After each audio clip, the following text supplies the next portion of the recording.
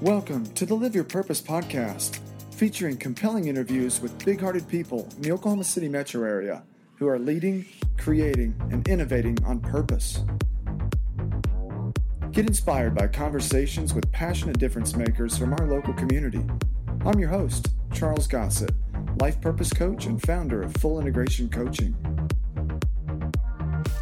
On today's episode, we sit down with Imam Imad Nchasi, a passionate promoter of peace, unity, and understanding throughout the Oklahoma City community and around the world.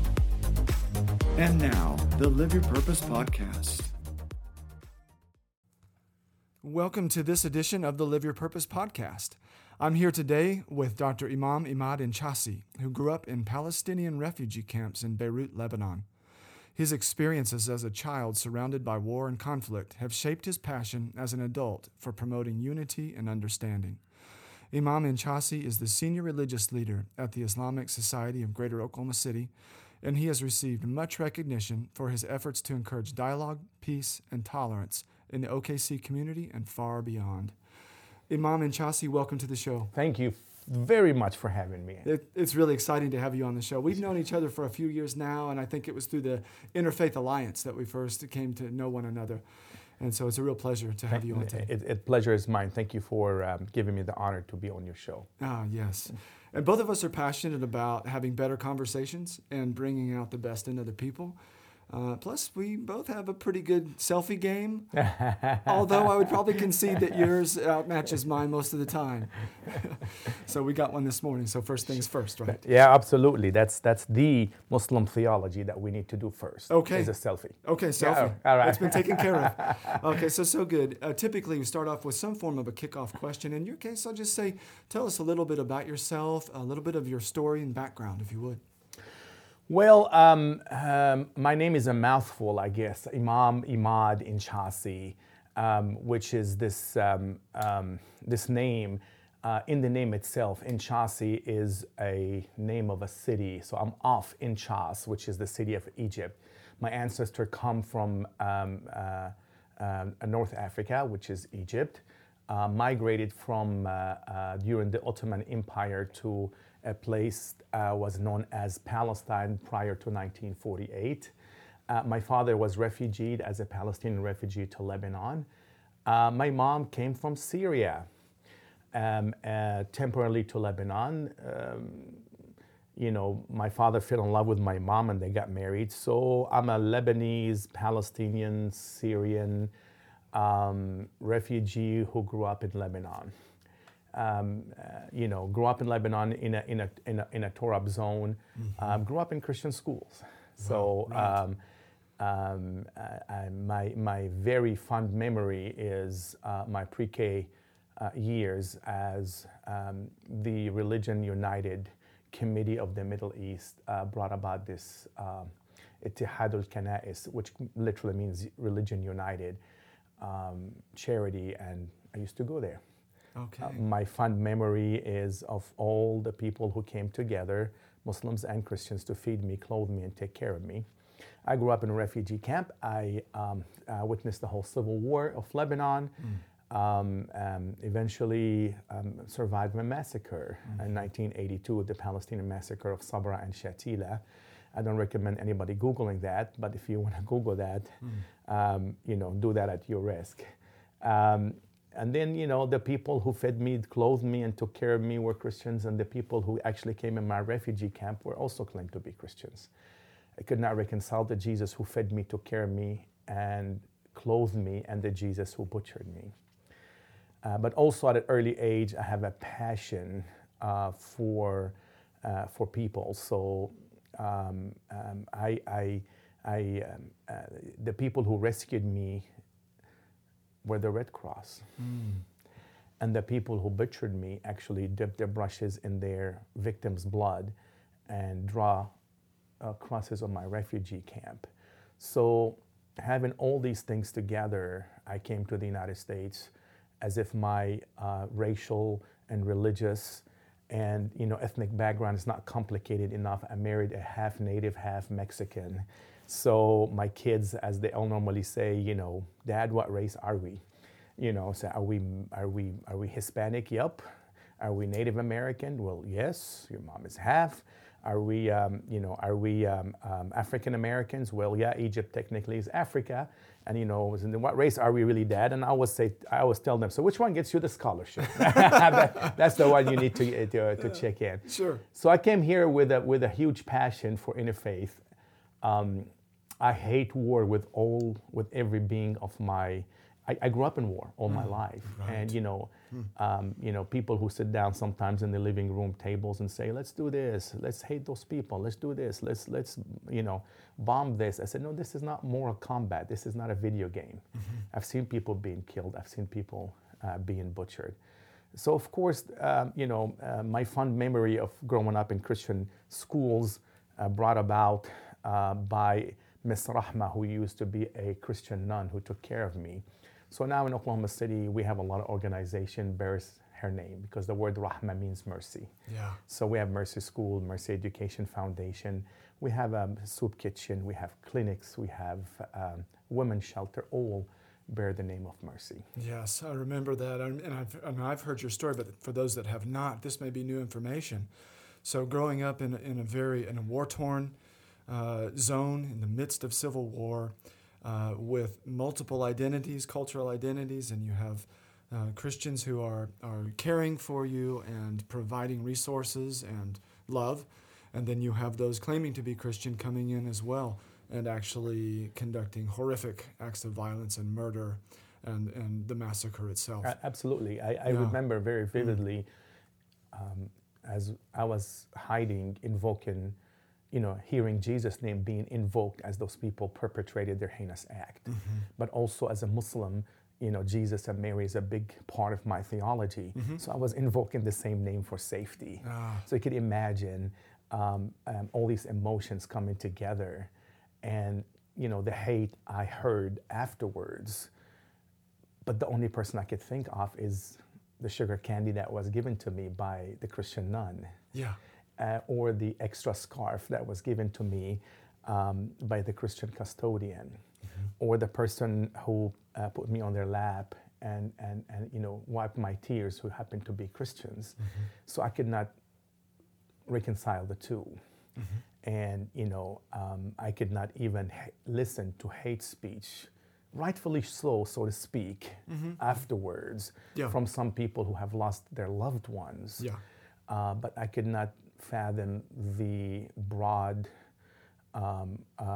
stereotyping about all Christians. So I came up with that mentality. And fortunately, the tables turned here. So I came here and became a minority. And all the hate now is perpetrated against me and my faith. Yes, I know. And I do want to talk at Sure. length about this because it's highly important to me and many of our listeners too. With Sister Mercy, was this the sister who also gave you the candy? Or was Absolutely, yeah. Was yeah. I always say, I said sugar candies, I could still taste the sugar candy. Yeah. And what was it? What do you remember the flavor or the? Oh, sugar candy. That's a sugar candy. The very generic sugar candy. Right, it tastes sweet. Yeah. I visited her after 10 years, and I went to go see her, and I walked in, and of course, because of gender sensitivity, I could no longer hug her. She no longer hugged me. Yeah. But I think I broke the tradition that day. And she asked me, and with her big smile, said, "Is it something that you want?" I said, "You still have that sugar candy?" Oh, no way. That is so sweet. Yeah. So that's after 30 years of leaving the school. So it tasted just as sweet. You remembered it. I remember. I don't think it's the sweetness of the candy, but it's the sweetness of the conversation and the smile. Sure. Yes. What a special moment. And how old were you at the time when this massacre took place? When the massacre, I was 17 years old. 17. Yeah. Okay. So in my pre-K, all the way to kindergarten, I was in that refugee camp. Charity school that was run by the Religion United of the Middle East, right? Or Churches United of the Middle East. Churches United, okay. And then you were able, at some point in your life story, you were able to come to the United States. I was. Yeah. I had a long distance relationship with Lady Liberty. Okay. I think everybody did. What she stands for, the promise that she will keep her light on for me. I came straight Beirut, New York, man. Did you really? Yeah, Wow. straight one flight on Middle East Nonstop. Airlines, nonstop.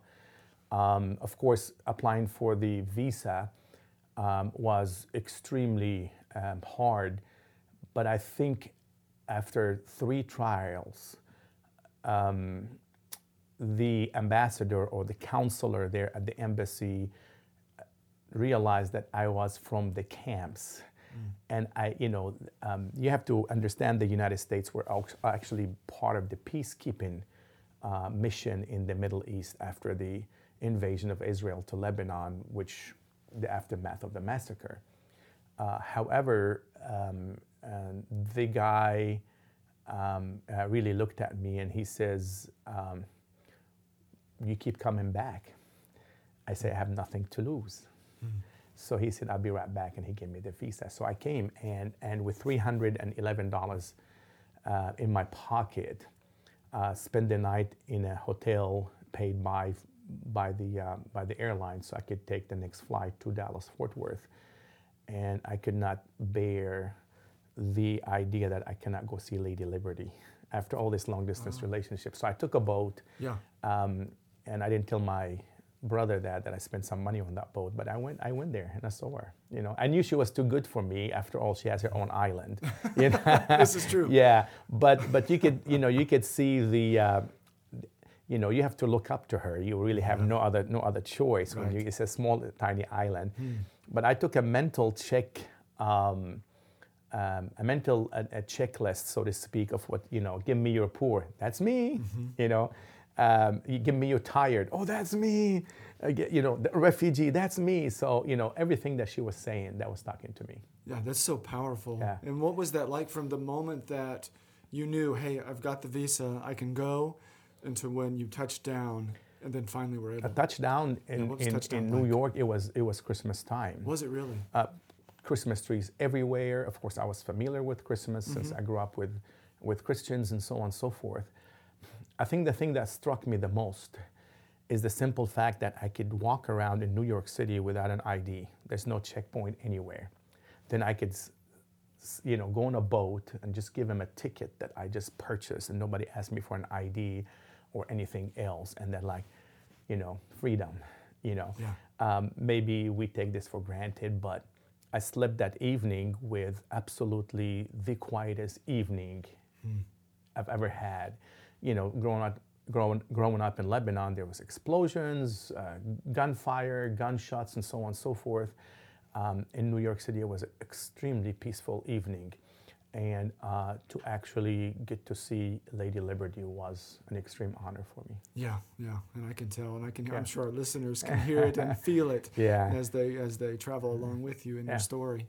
Yeah. So then, and the story your story doesn't have to be chronological or in order in any way. But then you went to Dallas, and at some point, got to Oklahoma and Oklahoma City area. Yeah, I went to Dallas. Then I went to Lubbock, Texas. Believe it or not. Okay. Was a Red Raider. I always tell my wife that I raided her heart. Since so that's she when you met. Yeah. So I came here to Oklahoma City with my company. I was in the restaurant business. Oh, okay. First Cafeteria is the name. And they brought me to Oklahoma City. And, Shepherd Mall, actually, right here in Oklahoma City. Yeah, I know it. And from there, start working within the community. The Muslim community was extremely small, and start growing the Muslim community and start building alliances with the Oklahoma City area as an Okie. Right. I loved it was back then. Don't lay that trash on Oklahoma. I remember that jingle. The advertising campaign. Yeah. Keep Oklahoma beautiful, right? Sure. So Oklahoma was beautiful. This was home. I met my wife at Shepherd Mall. Oh, okay. We have kids, and that was home. This was home. Lake Hefner was the place to be. My son always looked at Lake Hefner, call it chocolate milk because it was brown. So, right. So this was home, and this is where the job I got was at Shepherd Mall, and this was home for me until the Alfred Mehra building bombing. Yes. well, still home. Of course, but Right. something changed, though. Something changed, Yeah. you know, working as usual, going to the Alfred, going to work every single day. I was going to the bank one day and boom, I hear an explosion. And explosions are not, you know, unfamiliar for me, right? And everybody said, that sounds like a gas. And I said, no, you know, unfortunately, I'm an expert on what explosions sounds like. While you kids were playing marbles when you were young, or well, sorry, video games or whatever Right. you guys were playing. NES? Yeah, so we used to play name the bomb, which caliber is that bomb. We used to run into the streets and pick up shrapnels. You know what I'm saying? That's what we did as kids. Right, because it was just in your environment. That was me. It's terrifying. Yeah, but I mean, yeah, it's that's also, terrifying. You you were a know, kid. I should not be normal. But my wife told me I am not normal. So Okay, well, wives will tell us the truth, but yeah, I hear what you're saying. So after the Alfred Murrah building bombing, Yeah, the news media start talking about this have a Middle Eastern prince all over it. And one of the friends that used to work for me at the cafeteria, fixing to be a manager at Furs. See, I'm an okay. Yeah. I said fixing. fixing to Yeah, be, and you fixing said to be- furs. yeah, furs, I yeah. know both. I know both of those words. So you know, all of a sudden, his wife was a friend of my wife. All of a sudden, the guy was leaving actually that morning to go visit his family. And a neighbor saw two Middle Eastern looking guys leaving in a hurry, and she called the FBI, and that was it. The guy was brought back, interrogated. I had to go kind of like say, you know, I actually suspected my own friend because the media was so amplified the story that he have a bomb making material within his luggage and so on and so forth. Oh, I see. I know the 25th anniversary of Oklahoma City bombing is coming up. But out of this evil experience, of course, Timothy McVeigh was caught eventually. But out of this evil experience, the Interfaith Alliance came about in Oklahoma City. And we start opening up. And we start working on state level and local level on bringing people of different faith together to build about alliances. Right. And I tell you, people don't think of Oklahoma City as a place of interfaith, but we had a head start. You know, most of the nation took interfaith seriously after 9/11. Oklahoma City took interfaith really seriously after the Alfred Murrah building bombing. It's phenomenal. Yeah. Because it's a gem to people like me that are involved in interfaith work, and I think regionally and maybe beyond. You know that folks know Oklahoma City metro area as being highly involved in interfaith work, and that this was one of the catalysts, this evil event that that sparked. And out of evil comes good. That's what our faith teaches. That's right. So Yes. I mean, as evil as Alfred Murrah building bombing was, Jeff Hamilton came about, an Interfaith Alliance, the museum, and so on and so forth. And you know, fast forward to 9/11, people were, you know, not really as fast to judge in Oklahoma City. So that we had, you know, almost no hate crime against Muslims, right, even after 9/11. That's fascinating. So these efforts that you and our state as a whole and the Interfaith Alliance in particular have been involved with does make a difference. And a big part of this podcast is living purpose, you know, living out your purpose and your sense of calling or vocation. Sure. And to know that the work that you and others are doing in the community has made these positive impacts.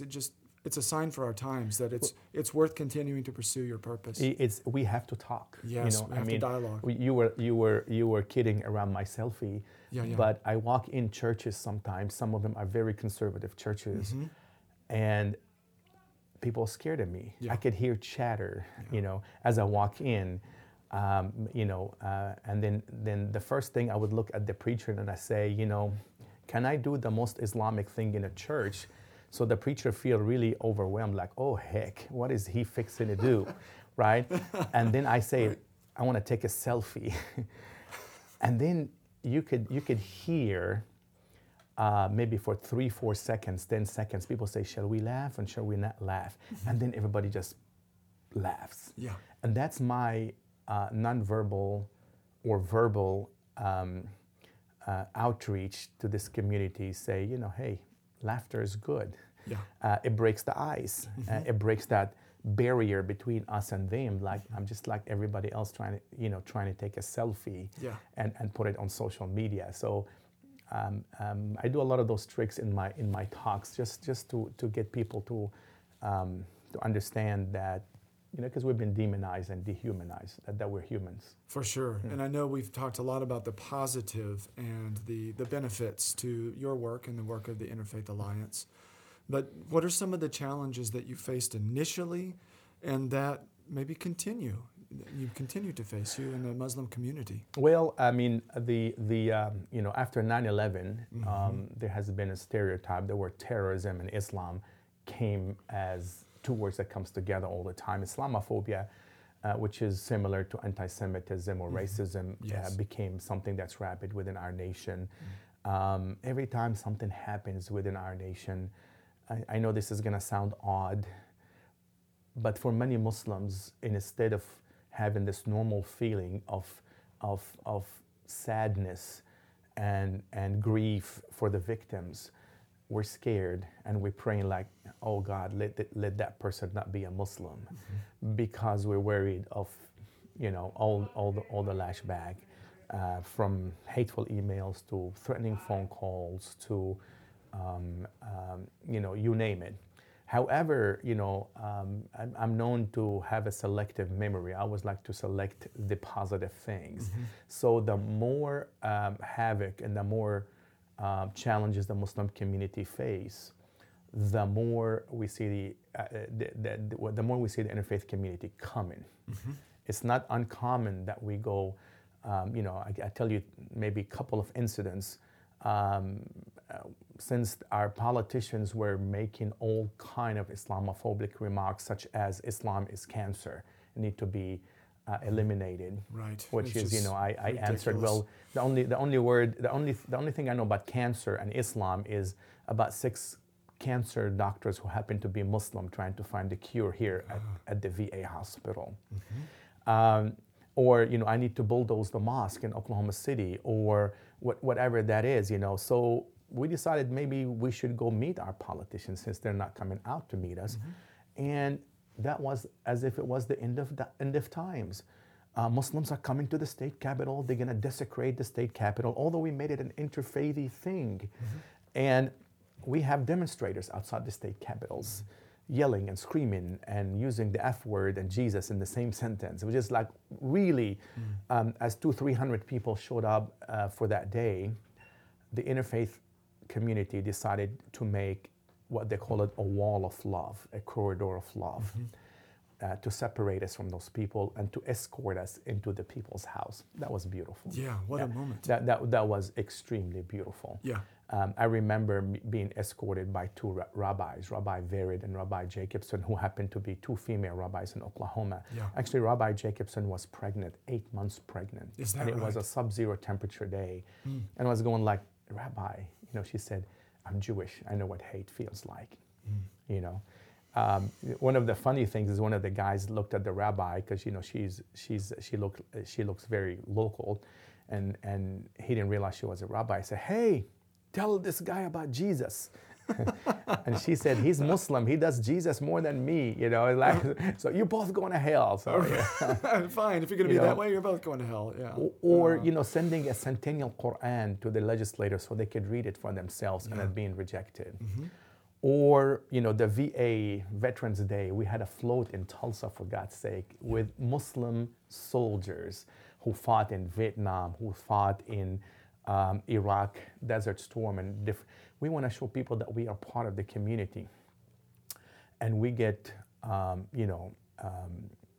almost turned away from having a float because, the police is worried about snipers, and there was quite a few threats.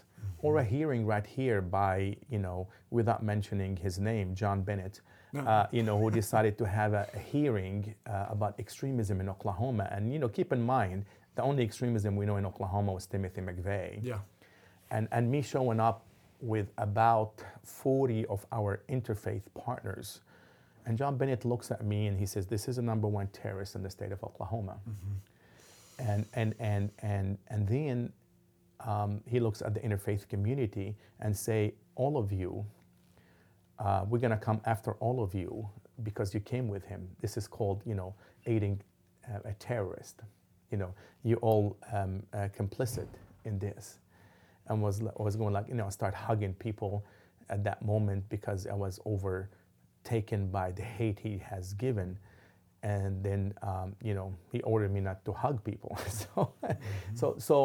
And to the last, really, the hardest thing is when my application was denied to be a chaplain at the state senate here in Oklahoma, with no explanation given to me whatsoever. A straight First Amendment violation, which I had a 99.9% chance of suing the state and winning, with 3 major national organizations pushing me to do that. Or one of them actually wanted to shut the whole prayer program down. And we decided to take the high road, along with the interfaith community. We struggled with it and so on, but we're not about to shut the prayer program down, for indeed, all our legislators need our prayers, which, taking the high road always, repelling hate with love, is something that I've been taught, and that's something I try to practice every single day. Yeah, and these are great examples of it. So a very full answer, describing many of the challenges faced initially, especially with this, the incident which triggered many of the issues locally in Oklahoma, the Murrah building bombing, which had these repercussions over time. But the way that you have engaged through peaceful methods, through dialogue, through tactics that humanize, that are common to all of our humanity, such as taking selfies, and it's fun, and you see the joy. And I'm here talking with you, and those who follow Imam Inchausti and on social media know this about you, that there is true joy, there is true peace, there is true love, and a true desire to impact positive, meaningful change in the community. And these are all evidence of that work. There's no other way. There's no other way. There's no other way. And what does that mean for you? I know what it means for me, but how would you describe, why is it that there's no other way? There is no other way except for humans to get along. Oh, yeah. You might call me a universalist, but if you're human, you're automatically a universalist. I've seen the other side. Yeah, right. You know what I'm saying? I do. The Abrahamic traditions count for almost 60% of the world population. 2.2 billion Christians, 1.7 billion Muslims, millions of Jews. You put all the Abrahamic traditions together. The two major religions is Judaism, is Christianity and Islam. If we don't get along, we really are not going to have world peace. Yeah. And I know sometimes we look at Oklahoma, or we look at America, and say, Christianity is the majority, but I travel to places where Christianity is not the majority religion. I want people to think and to grasp the idea, what if you are a minority religion in Lebanon or in Syria? What is it that you want for your minority religion to thrive and survive as a citizen of that nation? So there's no other way except for us to open a bridge of communication. Walls don't work. To communicate and to tell our stories, because beneath whatever tag we call ourselves is that the big H, the human being. Yeah. There is no such a thing as Muslim water or Christian air. Yes. We live in this city, in a very pluralistic city.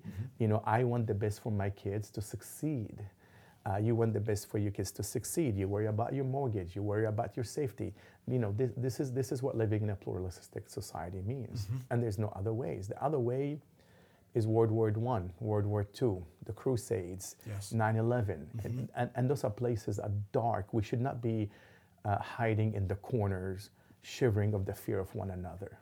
Right. We should be talking to one another, and we will see that beneath whatever facade we have. We're human beings. Oh, that's so wonderful and so powerful, a powerful testament to really the core of who you are and how you view the world. Tell me this, where do you think I know the answer, but I want to ask it, where does the courage come from to do the work, the particularly difficult work that you do? Where does this come from for you? You know, we pray 5 times a day. Muslims pray 5 times a day. Yeah. And in every prayer, we ask God for the straight path. Guide us to the straight path. And if you went to school when you were young, you would know that a triangle, one side of the triangle is a straight path. It's shorter than distance than 2 sides of the triangle. So we're not asking for a crooked path. We're asking for the straight path. The straight path that goes through prayer, submission, and surrendering to God Almighty. And that path, as it was been described to us in the prophetic tradition, appears to be difficult, but it's very gratifying. Where the crooked path appears to be easy, but it's the longest path. Have you ever been, if you want to go if you want to go to Kansas City and somehow, the closest way to Kansas City is take 35 north, for instance. Or if you want to go to Dallas, for instance, you're going to go take 35 south. That's the easiest path. Right. If you exited the path and tried to go through crooked ways, your GPS is going to say you're recalculating all the time, And this GPS, I call it God positioning system, which is our heart, always telling us to recalculating. And you know how disturbed you are when you're lost.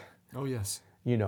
And the GPS say recalculating, unless you go back to the straight path, and it says Dallas, 170 miles, Dallas, 160 miles, you feel relaxed. So we ask God every single day for the straight path. And, prayers brings about courage. And also we are encouraged, this is going to sound odd, that if you have no difficulties in your way, then you're not on the straight path. There has to be difficulties because what doesn't kill you make you stronger, so to speak. And just close your eyes. I know you're a student of the Bible, so am I. But which story of the Bible does it give us that a prophet, Joseph, and the king of Egypt, he had to go through trials and tribulations, sold in slavery, every time, betrayed by his brothers. Went to jail. He was trafficked. He was part of the jail industry, and then he came out with all these experiences. So he knew what justice means to him because he was oppressed. He knew what social justice means because social injustice was committed against him. So. We believe everything happened for a divine, if there's a divine wisdom in everything we do. Yes. And the prayer help us stay focused on the straight path. Right, it helps you to calibrate the GPS. Oh, absolutely. Yeah, Absolutely. Yeah, that's a wonderful analogy. So for those that are listening in right now, whatever your spiritual or religious tradition is, as a practicing Christian, I know that I've had conversation with my Muslim brothers and sisters and the idea of praying 5 times a day, particularly Adam Soltani, who came out to our church, Spring Creek Baptist Church, a couple of years ago, and described his practice and the tradition. I took away from that, okay, well, there's been a long tradition with Christians about praying the hours, and this came from the Catholic monastic tradition. But it's something that there are resources out there for now. Sure. So practice your tradition, practice your practices, and get your GPS straight. It's funny you said that because Francis of Assisi, who actually came up with a lot of these prayers and praises of the Lord, actually met. He was an ex-Crusaders who actually crossed the line and went to talk to the Egyptian caliphate at that time, and he saw the Muslim praying. We call that spiritual envy. Oh, yeah. Yeah, okay, spiritual envy is awesome. That's correct. When you see somebody, praying or somebody's fasting or somebody's doing, said, although I'm a different faith, but this could help me as an individual. Yes, it's a very positive form of envy, and that's what I felt. That describes it very well. Yeah. that I thought, you know what, there's more that I could be doing. And I'd already known about some prayer practices that Christians can practice, and I thought, well, then I need to do them. So at our church now there are contemplative practices, and not just because of me, but because there are movements towards that. Awesome. Praying the hours and this kind of thing. Well, that's wonderful. And speaking of St. Francis, one of the things that interests me is the Islamic Society of Greater Oklahoma City is one of the streets that it's off of is St. Clair. St. Clair, yeah. Okay, so you saw where I was headed. Yeah, I've heard that before, yeah. Okay, so was this intentional or was this God-inspired? How did this come to be? Absolutely unintentional. Okay, cool. The mosque used to be actually right here at Oklahoma City University. Oh, okay. I don't think I knew that. Yeah, so not far away from here, and they wanted something closer to the university for the students, apparently. And they were looking for a piece of land, and they've sent, Francis. And there used to be Church of Christ right across the street from us, which is our mission building now. Okay. This is where our free clinic is, and and then you have the Shriner temples on the other side. Right. But St. Clair, the history of St. Clair, it fits right on with the mission of the Islamic Society of Greater Oklahoma City as a leader, and as long as I'm a leader there, that's our vision. Oh, yeah, and it sure is. And let's talk a little bit. So for those that don't know who St. Clair is, she was the right-hand woman of St. Francis of Assisi. Yeah. So the first female nun in the Franciscan tradition. And so, it's really neat that the mosque is on St. Clair Avenue, and then there's the Mercy Mission right there, named after Sister Mercy. Sure, which used to be a Church of Christ. That's amazing, right? And that point, which I did not know. And we coexisted with the Church of Christ until they built their church, so that we were there. Wow. As Mercy School used to be at that building at one time. I see. Yeah. Okay. Yeah. Well, tell us a little bit, for those who don't know, a little bit more about the Mercy Mission and the work that goes on there, the outreach. Well, the outreach have been a long dream come true. Traditionally, the Prophet Mosque was built in the ghetto. Okay. So traditionally, 7th century, the Prophet migrated from Mecca to Medina, biblically from Paran to Tima. And the Prophet, everybody wants the Prophet to stay with them.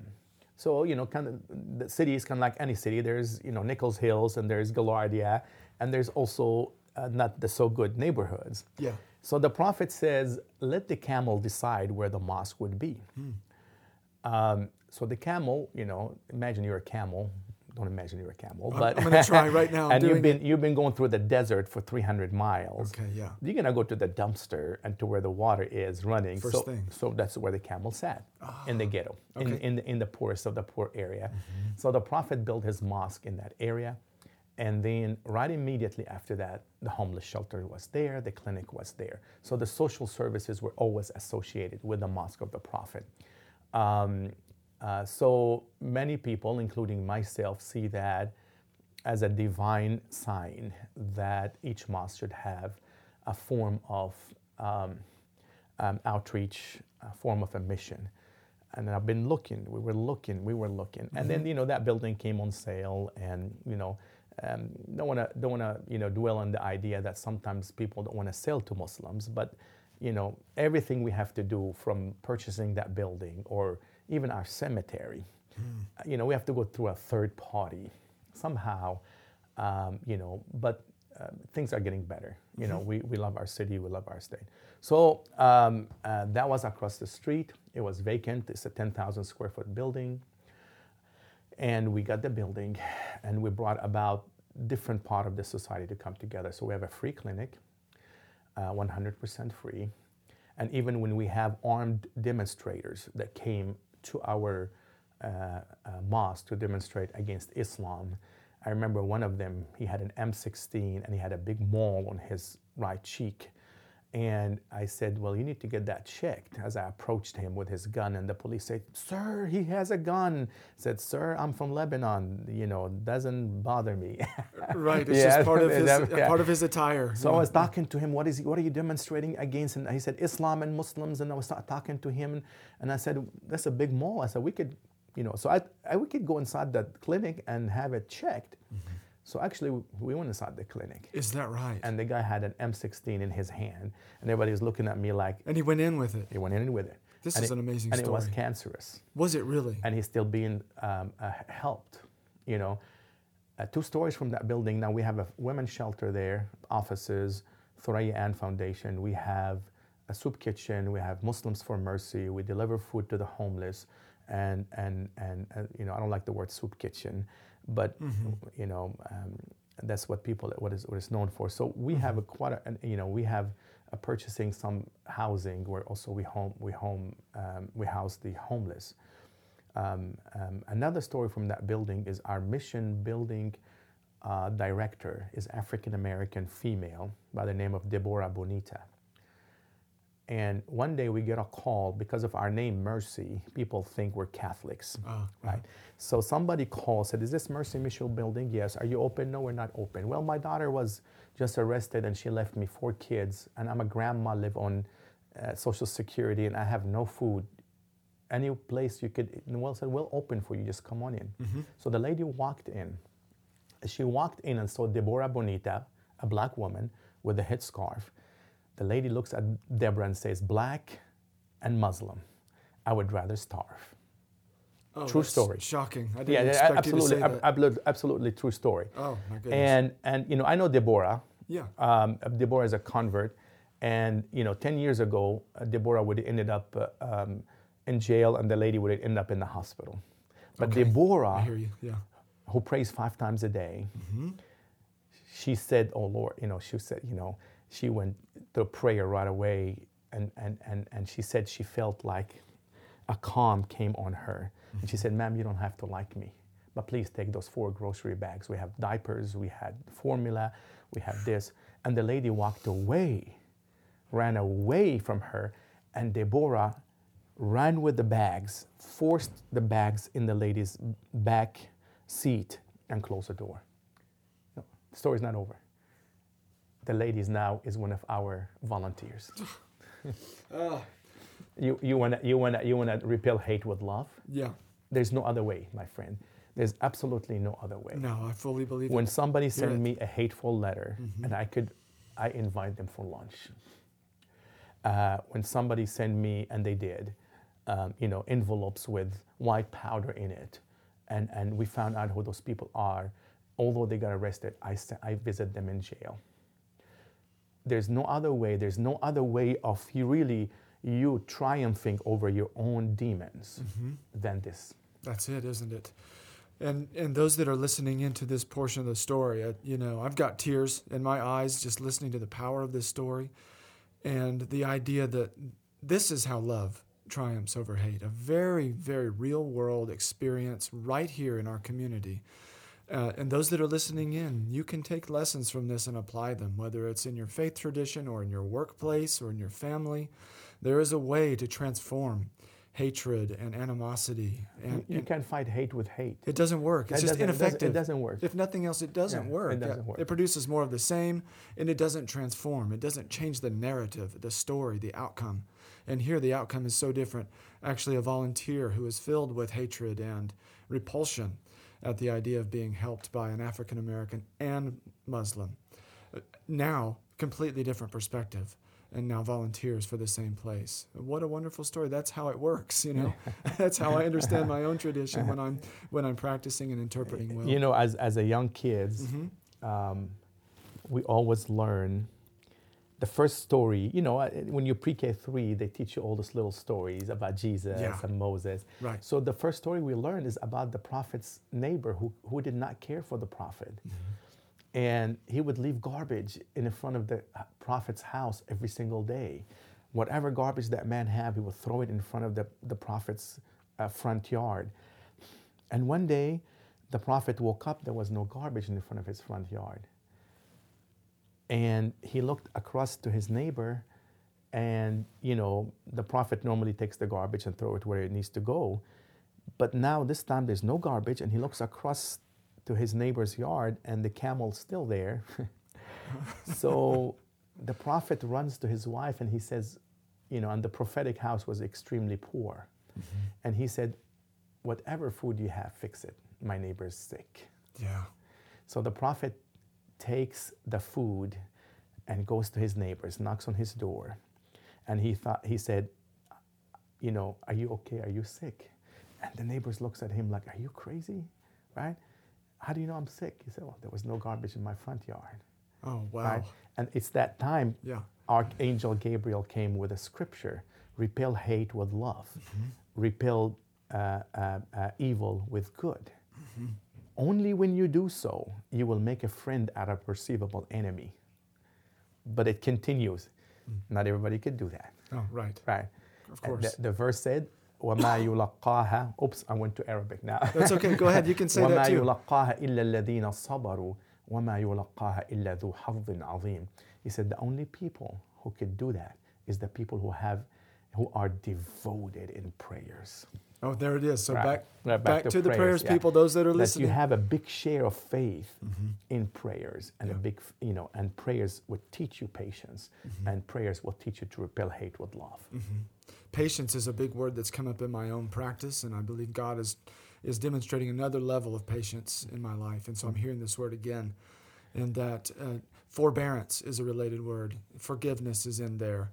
There's a way to allow the conditions of our lives when we're despised or we're misunderstood, dejected, that can be transformative, that can change our hearts. And it's through the practices of prayers and those stabilizing forces in our lives. For me, that's God.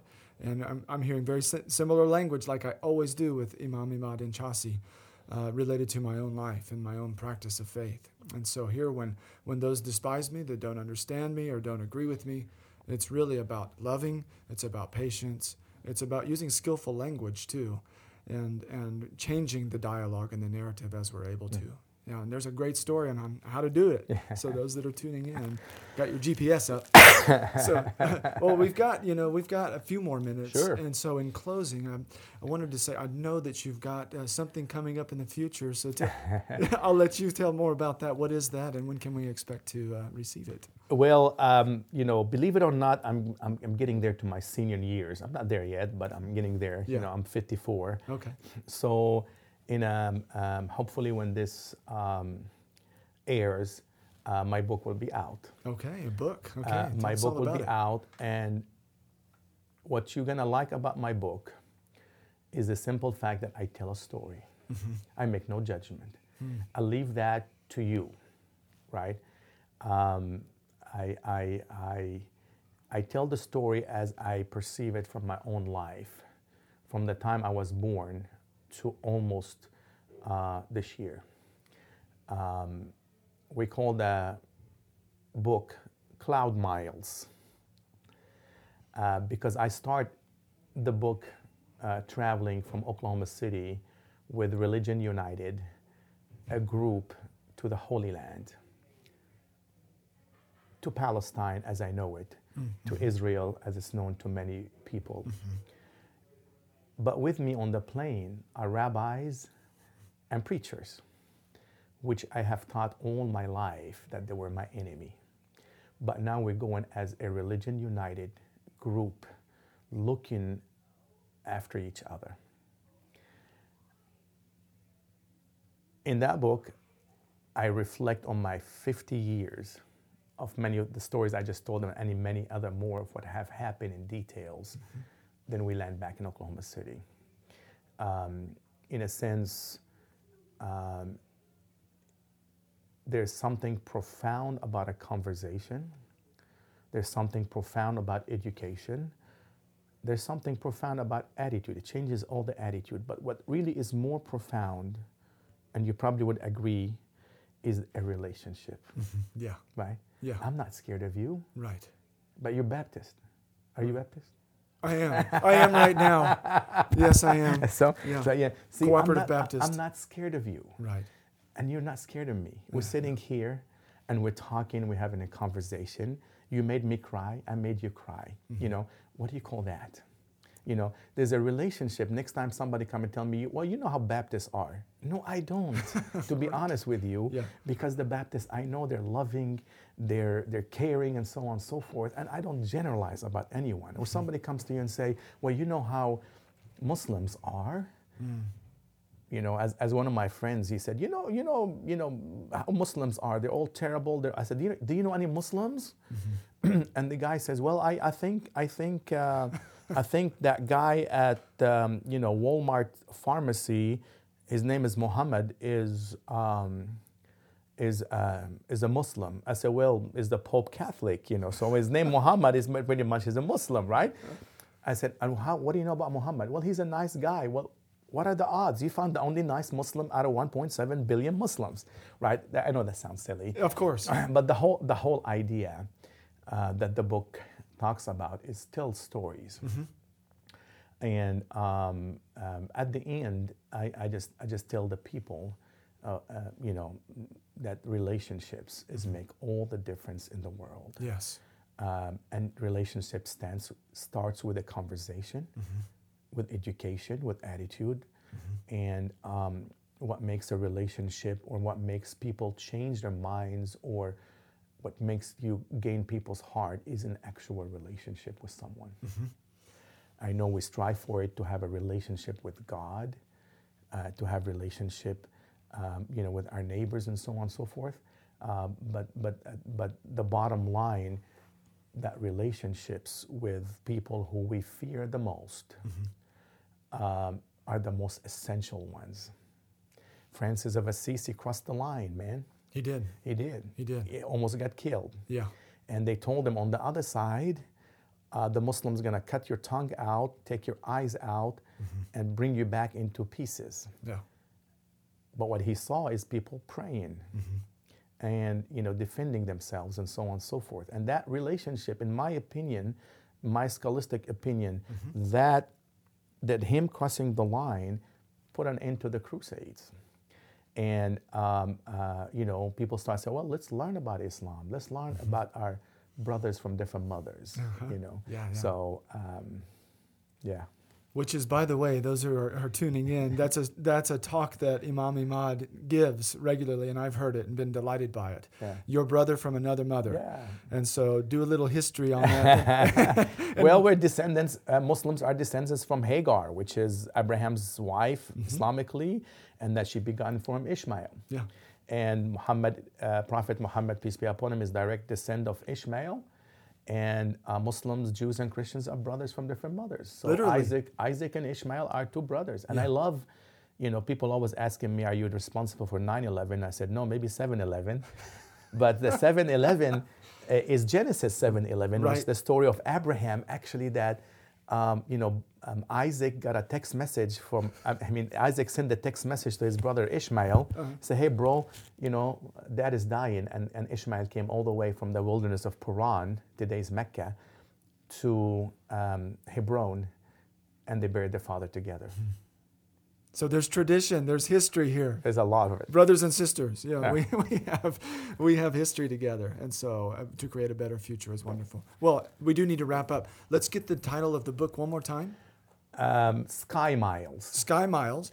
And where can folks find it? I'll put notes in the show notes with all these resources. Sure. So it's published by Nurturing Faith, which is Ethics Daily. Oh yeah. Yeah. So wow. And hopefully we're trying to get it out within a week or so. Okay. Yeah. And about the time that this podcast goes out, and you'll see this in the show notes, I'll give you a link for how you can get the book, and maybe I could get a signed copy from you. Absolutely. Okay. And I'll be glad to do any book tours, or proceeds of this book will go to our food pantry and other social work in Oklahoma City. I'm trying not to gain anything from that book except the pleasure of God Almighty, and the pleasure of knowing that this book is out there that would bring people together. And perhaps through the suffering that you see in my book, and I don't leave any story without a humor, through the suffering, You will smile and you will cry at the same time. And, rightfully so, those are the two human emotions that needs no language. Yeah. If you smile and you cry, if you're smiling, I know you're happy, you have joy. And if you cry, I know you're having a hard day or you're sad. I don't need to speak English. I don't need to communicate with you. So through all these stories coming together, hopefully we see a beacon of light that comes out to tell us that, hey, perhaps I should go across the street and talk to the Muslims, or perhaps I should go to the synagogue and talk to the Jewish people. We're not going to agree theologically. I'm tempted to say even people within the same church don't agree theologically. They don't. But very often. At least what Eboo Patel called sacred grounds, we could agree that feeding the poor, taking care of the hungry, making a better environment for our kids, is the holy thing to do. Yes. Let's close on that. There's nothing more I can add to this. Imam Imad Chasi, thank you for being my guest on the show. It's a pleasure. Thank you so much. Okay. God bless you. Bless you too.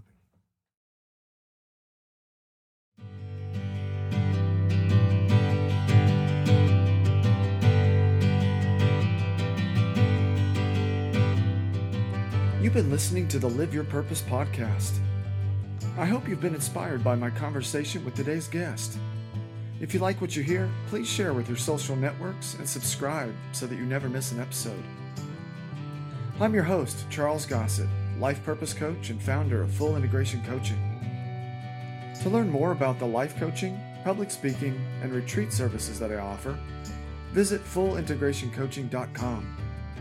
And you can follow along with me on Facebook and Instagram at Full Integration Coaching.